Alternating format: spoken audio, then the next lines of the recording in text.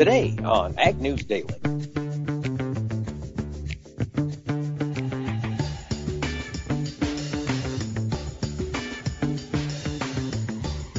Good afternoon, ladies and gentlemen. Mike Pearson here, co-host of the Ag News Daily podcast, joined by Delaney Howell. Delaney, how you doing today? I'm pretty good, Mike. How about you?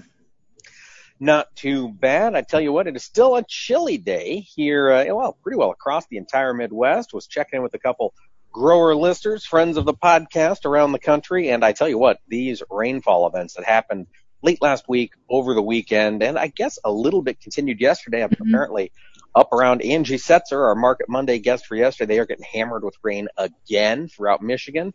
Boy, it's going to be, it's kind of a wait and see for a lot of folks to see how much of this water actually drains off these fields in areas that were flooded with 3, 4, 5 inches of rain.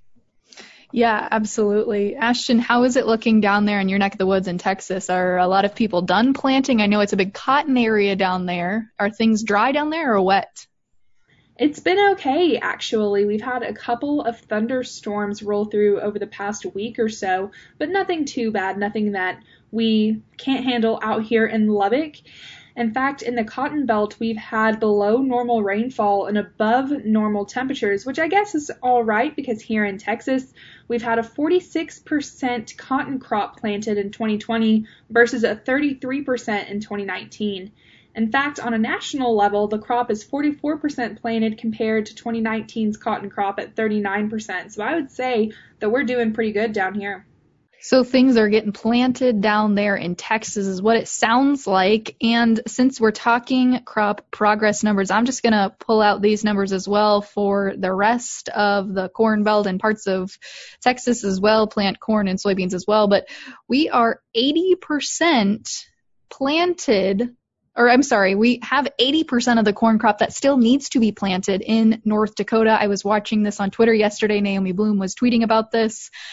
80% of their corn crop in North Dakota still needs to be planted, and they only have about 7 days until their insurance date kicks in. Yeah, it is wet. It's interesting, Delaney. It kind of sounded like it almost kind of caught you there. North Dakota has 80% left to plant. Nationwide, we are 80% planted. Yep. Their delays are compounding.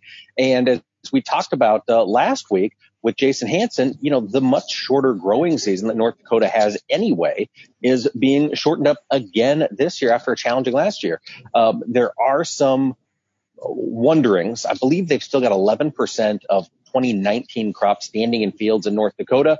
So the question is, okay, what is USDA going to do with those? It's not huge acreage, but again, when we're looking at big crops, how do we take those into account? They've been considered stored on the farm, but at this point, standability is a real concern. Ear dropping is a real concern.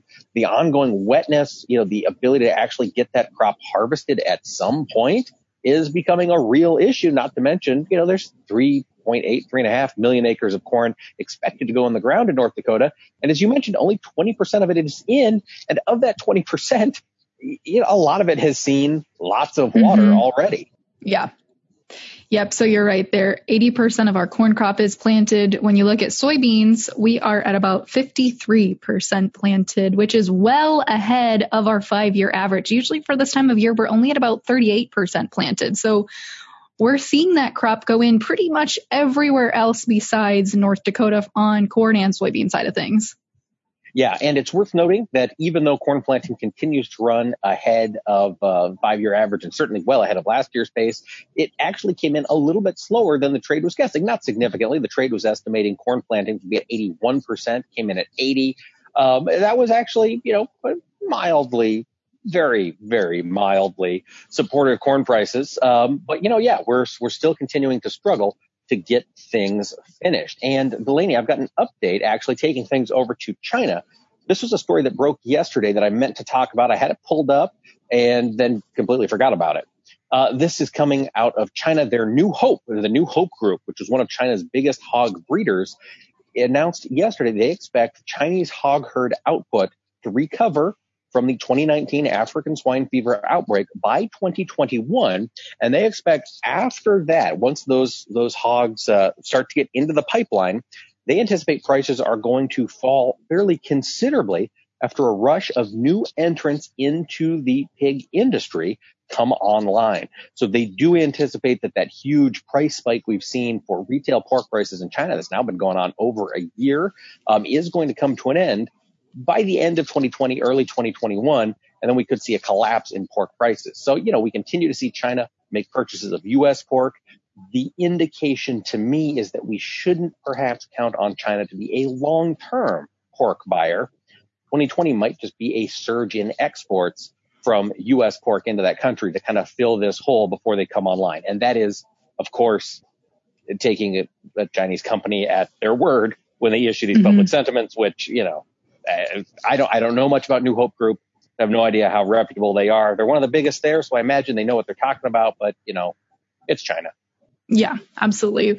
I'm going to take things back here domestically because we have some really, really big news that I'm going to try and unpack as eloquently as I possibly can. But we have news today about the new CFAP, or the Coronavirus Food Assistance Program, which is essentially like MFP. We're just calling it something different this year. So again, that fund is about $16 billion to cover coronavirus relief payments. USDA has issued some guidelines and background today about how this is going to work. Little confusing in my opinion, but essentially they're going to give about 80% of this CFAP payment to farmers now up front. Beginning May 26th is when enrollment will begin, so just next week. So 80% of those funds will go to farmers now. The remaining 20% is going to be held at a later date if funds remain available, is what the USDA is saying. We're also seeing that the USDA's final rule eases the payment limit, and it will cap these payments at $250,000 per individual recipient. And so then the other piece of this that I think is a little different is the amount of money that they're giving to each specific commodity. So barley, canola, corn, cotton, millet, oats, sorghum, soybeans, sunflowers, wheat, and hard red wheat all are receiving a payment rate. It's very similar to the second round. I'm trying to think now. Which one was it where they gave us 35 cents per corn? I think that was the second payment round, wasn't it? First round was a penny. Okay, so yes, it's very much structured like the second part of MFP2. So if you think about what you got as part of that rate, corn for this new package is at 32 cents. Sorghum is at 30 cents. Soybeans are at 45 cents per bushel. So they're structuring it in that way pretty similarly. But here's the part. Oh, go ahead. I was just going to say, here's the part that's right. Here's the part that's confusing, or that I think doesn't really lend itself to being like an easy, here's your payment process. They're basing the amount of money you get on either your 2019 production for the commodity that suffered a 5% or greater price decline, or your total 2019 production that was not sold as of January 15th of 2020. Just a quick clarification, Delaney, it's half of your 2019 production of those specific commodities or of the supplies you had on hand. So the way I interpret this, and again, folks, this is a great question for your FSA office. We are merely repeating what is reported in the news, so check with somebody who knows. These numbers just came out about an hour and a half ago, so we haven't been able to dig into the mechanics of it too closely. But the way I understand this program to work is, let's say you can take half of your production. If you were pretty aggressive fall marketing, you sold a lot of corn and soybeans, say, right off the combine, so you don't have a whole lot of storage on hand. Well, you still get to kind of dip your beak in this money by claiming half of your total production of both those commodities here in the Northern Corn Belt. If, however, you didn't market anything all fall, and then you watched as prices collapsed here throughout the spring, you get to take the entire amount you have on storage, both on-farm storage and paid commercial storage, and you get to collect your 32 cents for corn and 45 cents for soybeans on those commodities. So definitely it's going to require a little bit of pencil pushing to figure out which way you want to go to apply for this money, and definitely figure out that we are interpreting this correctly for your operation with your FSA officer. Yeah. And so again, this has just come out this morning. They are putting out additional information and application forms. If you go to farmers.gov/CFAP, or you can also check out more information at farmers.gov/coronavirus. So USDA centers are open and up for business. You can call your local FSA office. They should have some more information. I'm not going to guess if they have more information as of today, but they should soon have more information. And we're going to try and work to find some people who can discuss how this new structure works with us. We're going to do our digging, put our ear to the ground, and really figure this thing out. Yeah, and they also issued guidance for how livestock producers will be paid, and I am still muddling through it. I don't want to report it as of yet. I've just literally here about 30 minutes ago found the numbers, and they're not from the government, so I'm trying to get them from a reputable source. So Delaney, unless you have the livestock information, I'm not going to read it. Yeah, nope. I think I don't have that in front of me, but I do have this other livestock-related news that President Trump has announced. He said that the United States should look into ending trade deal provisions that allow for imports of live cattle into our country. He made these comments last week he made those comments today during the CFAP rollout at the White House. And he says, I'm not really sure where this fits into the CFAP program or why this got announced with the CFAP program, but he said, I read yesterday where we take some cattle in from other countries because we have trade deals. I think you should look at terminating those deals. And he apparently said this looking directly at Secretary Perdue.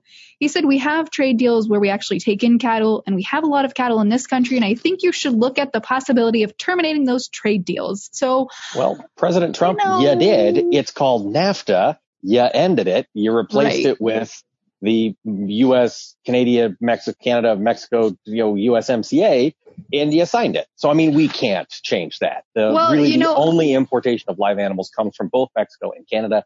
It isn't cost effective to ship live animals in from anywhere else.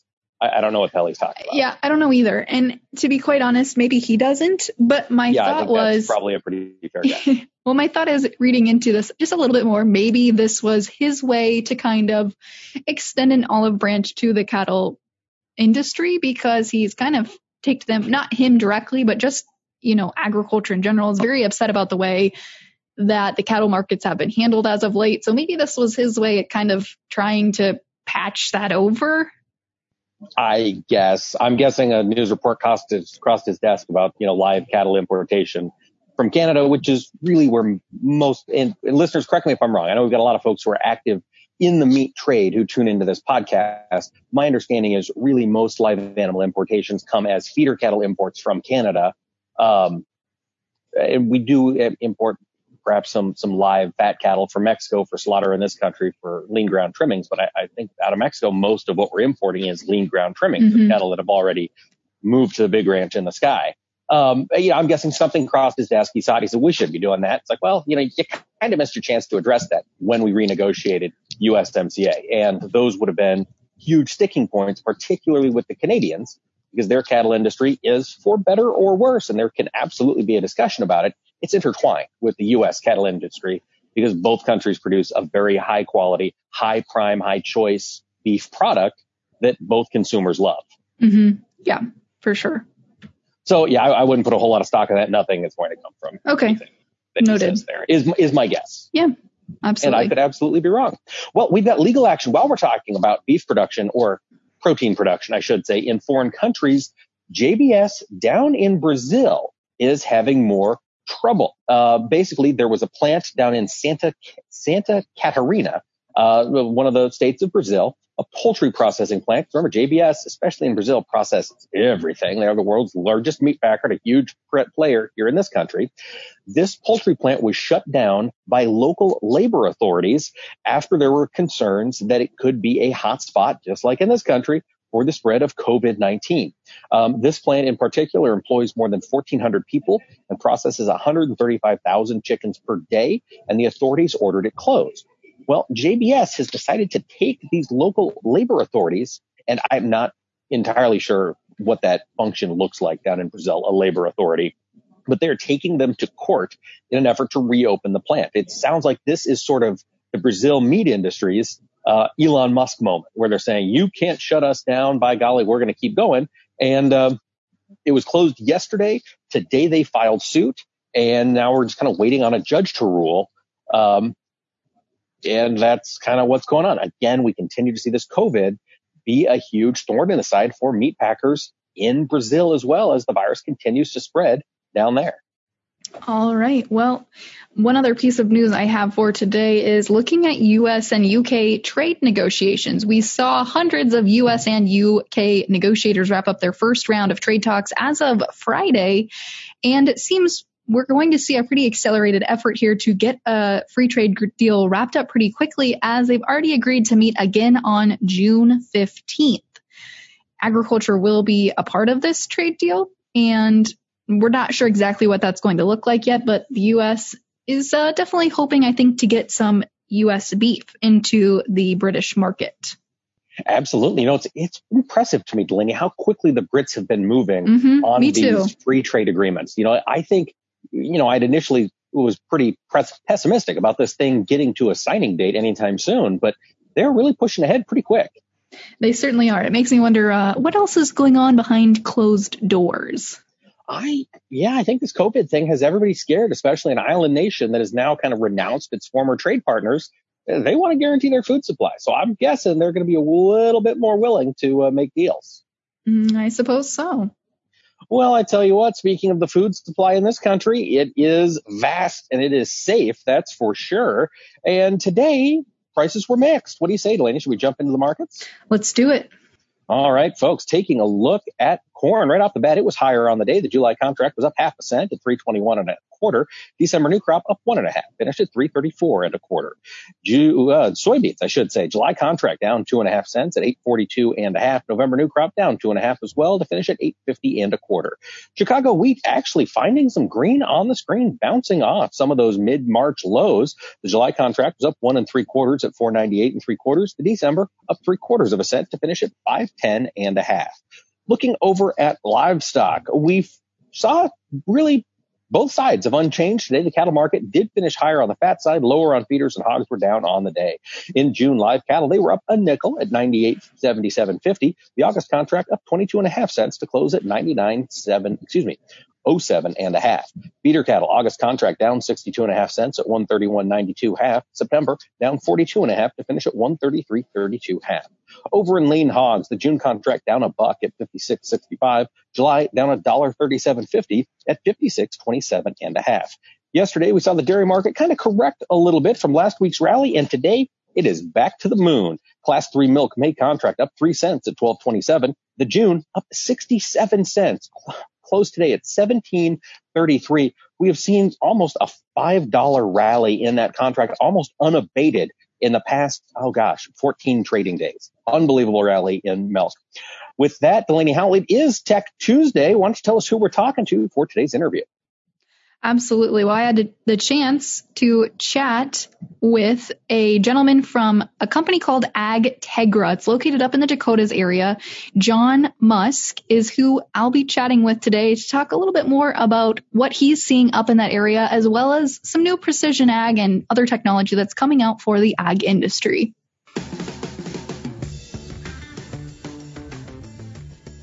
Well, for today's Tech Tuesday interview, I'm chatting with John Muskie, Business Alignment Manager of AgTegra. John, thank you so much for joining today. Tell us, 10,000-foot view, what is AgTegra? Well, thanks for having me today. I really appreciate the invite.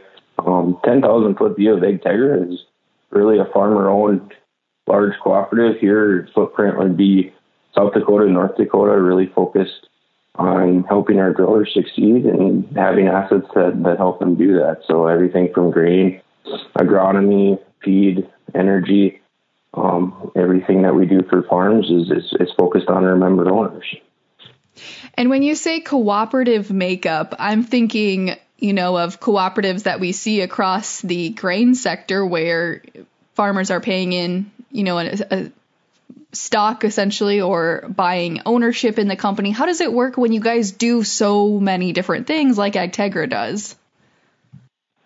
We're owned by the people that we do business with, and for them, they're investing locally as a locally owned co-op here in South Dakota, North Dakota, and a little bit of northern Nebraska, where we touch, a little bit of western Minnesota.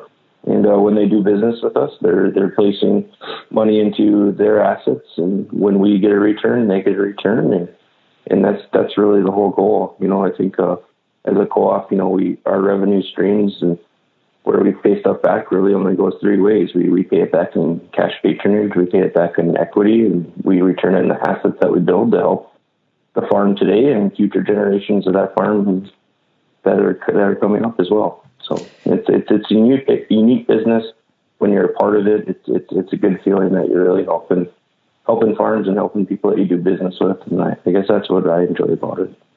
Absolutely. And it's just so neat that you guys have your fingers in kind of so many different areas of agriculture. You look at your website and you're doing grain and agronomic inputs and helping with that type of thing. You're helping with ag technology, energy, feed, retail.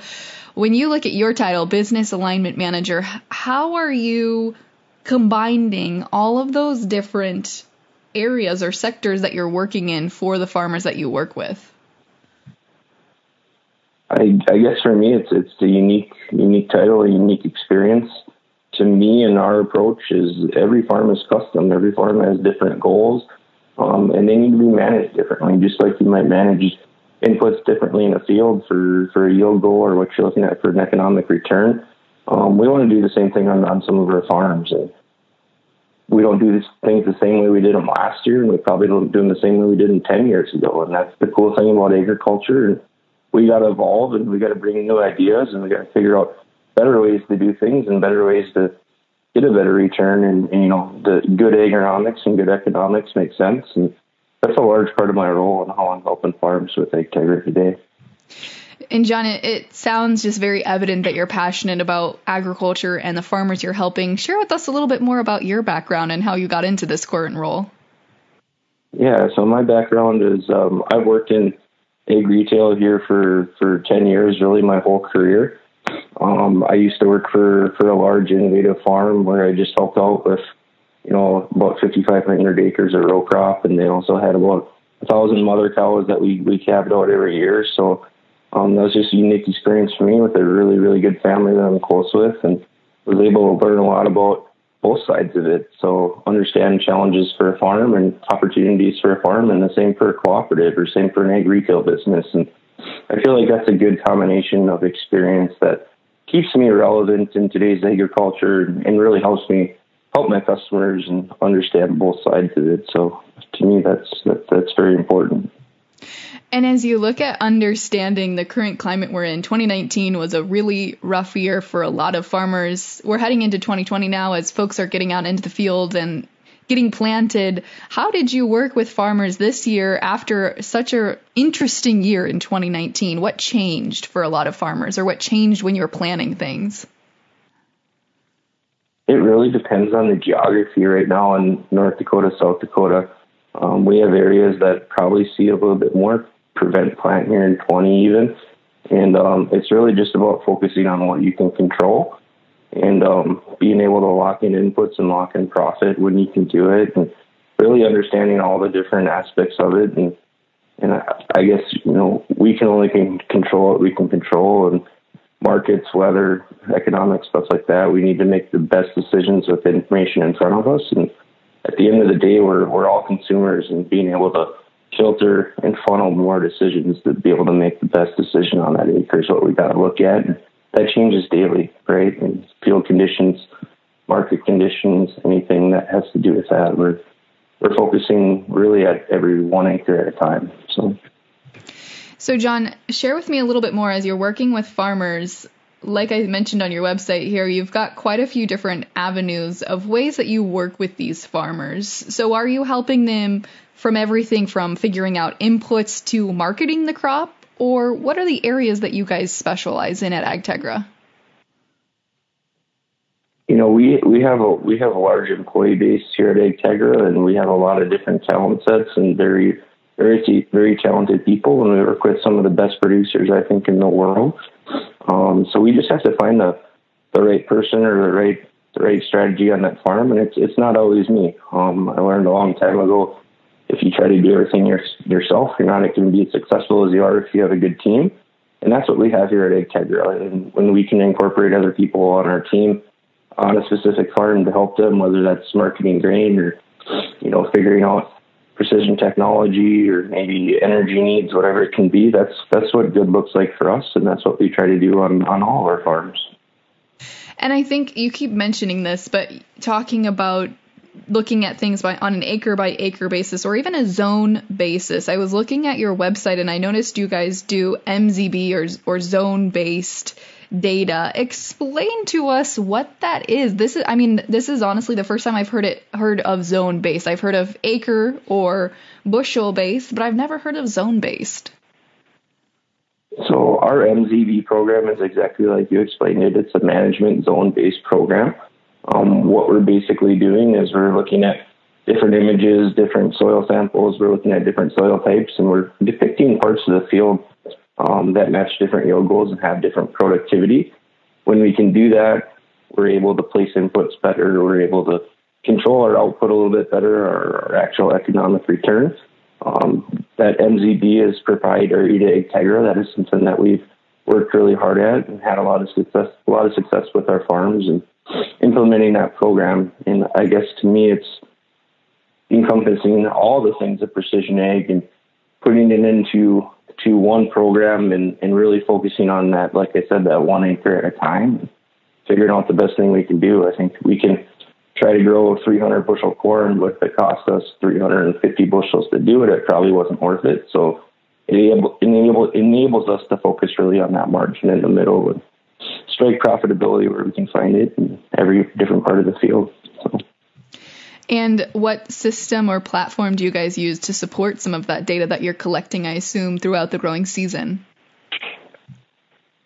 We have partnerships with other companies that are helping us with cab connectivity to connect data into our MZB program, and that just our different economic thresholds that we're looking at as far as different fields and different break evens. Anything that can be used, we're going to look at it, but it's really focused all around our MZB program on what we're doing to make final decisions that are actually delivered to the field, whether that's through one of our application machines or a planner or something that's maybe coming back through feedback through a combine. So.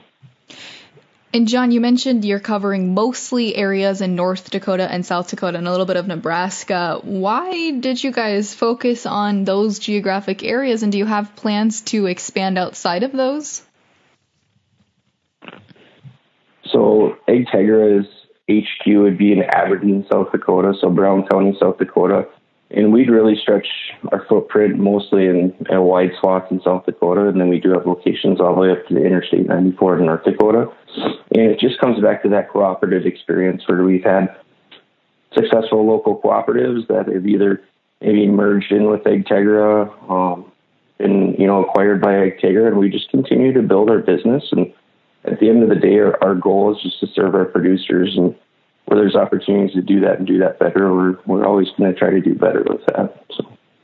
For those listeners living in those areas where AgTegra touches, share with us a little bit more information about how they can get in touch with you if they'd like to inquire about your services.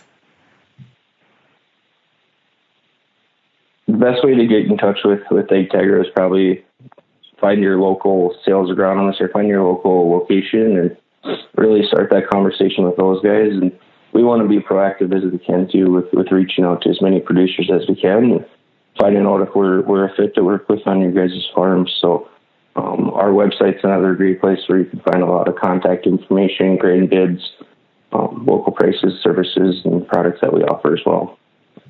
Fantastic. Well, John Muskie of AgTegra, thank you so much for joining. No, thank you for having me. I really appreciate it.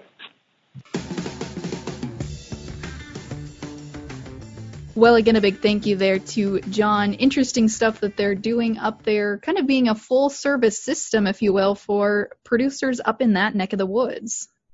Absolutely. It's great to hear. It's nice to find businesses being successful in these challenging times. And I think a lot of agriculture, despite the headlines, we're managing to survive. And to find folks that are thriving is exciting.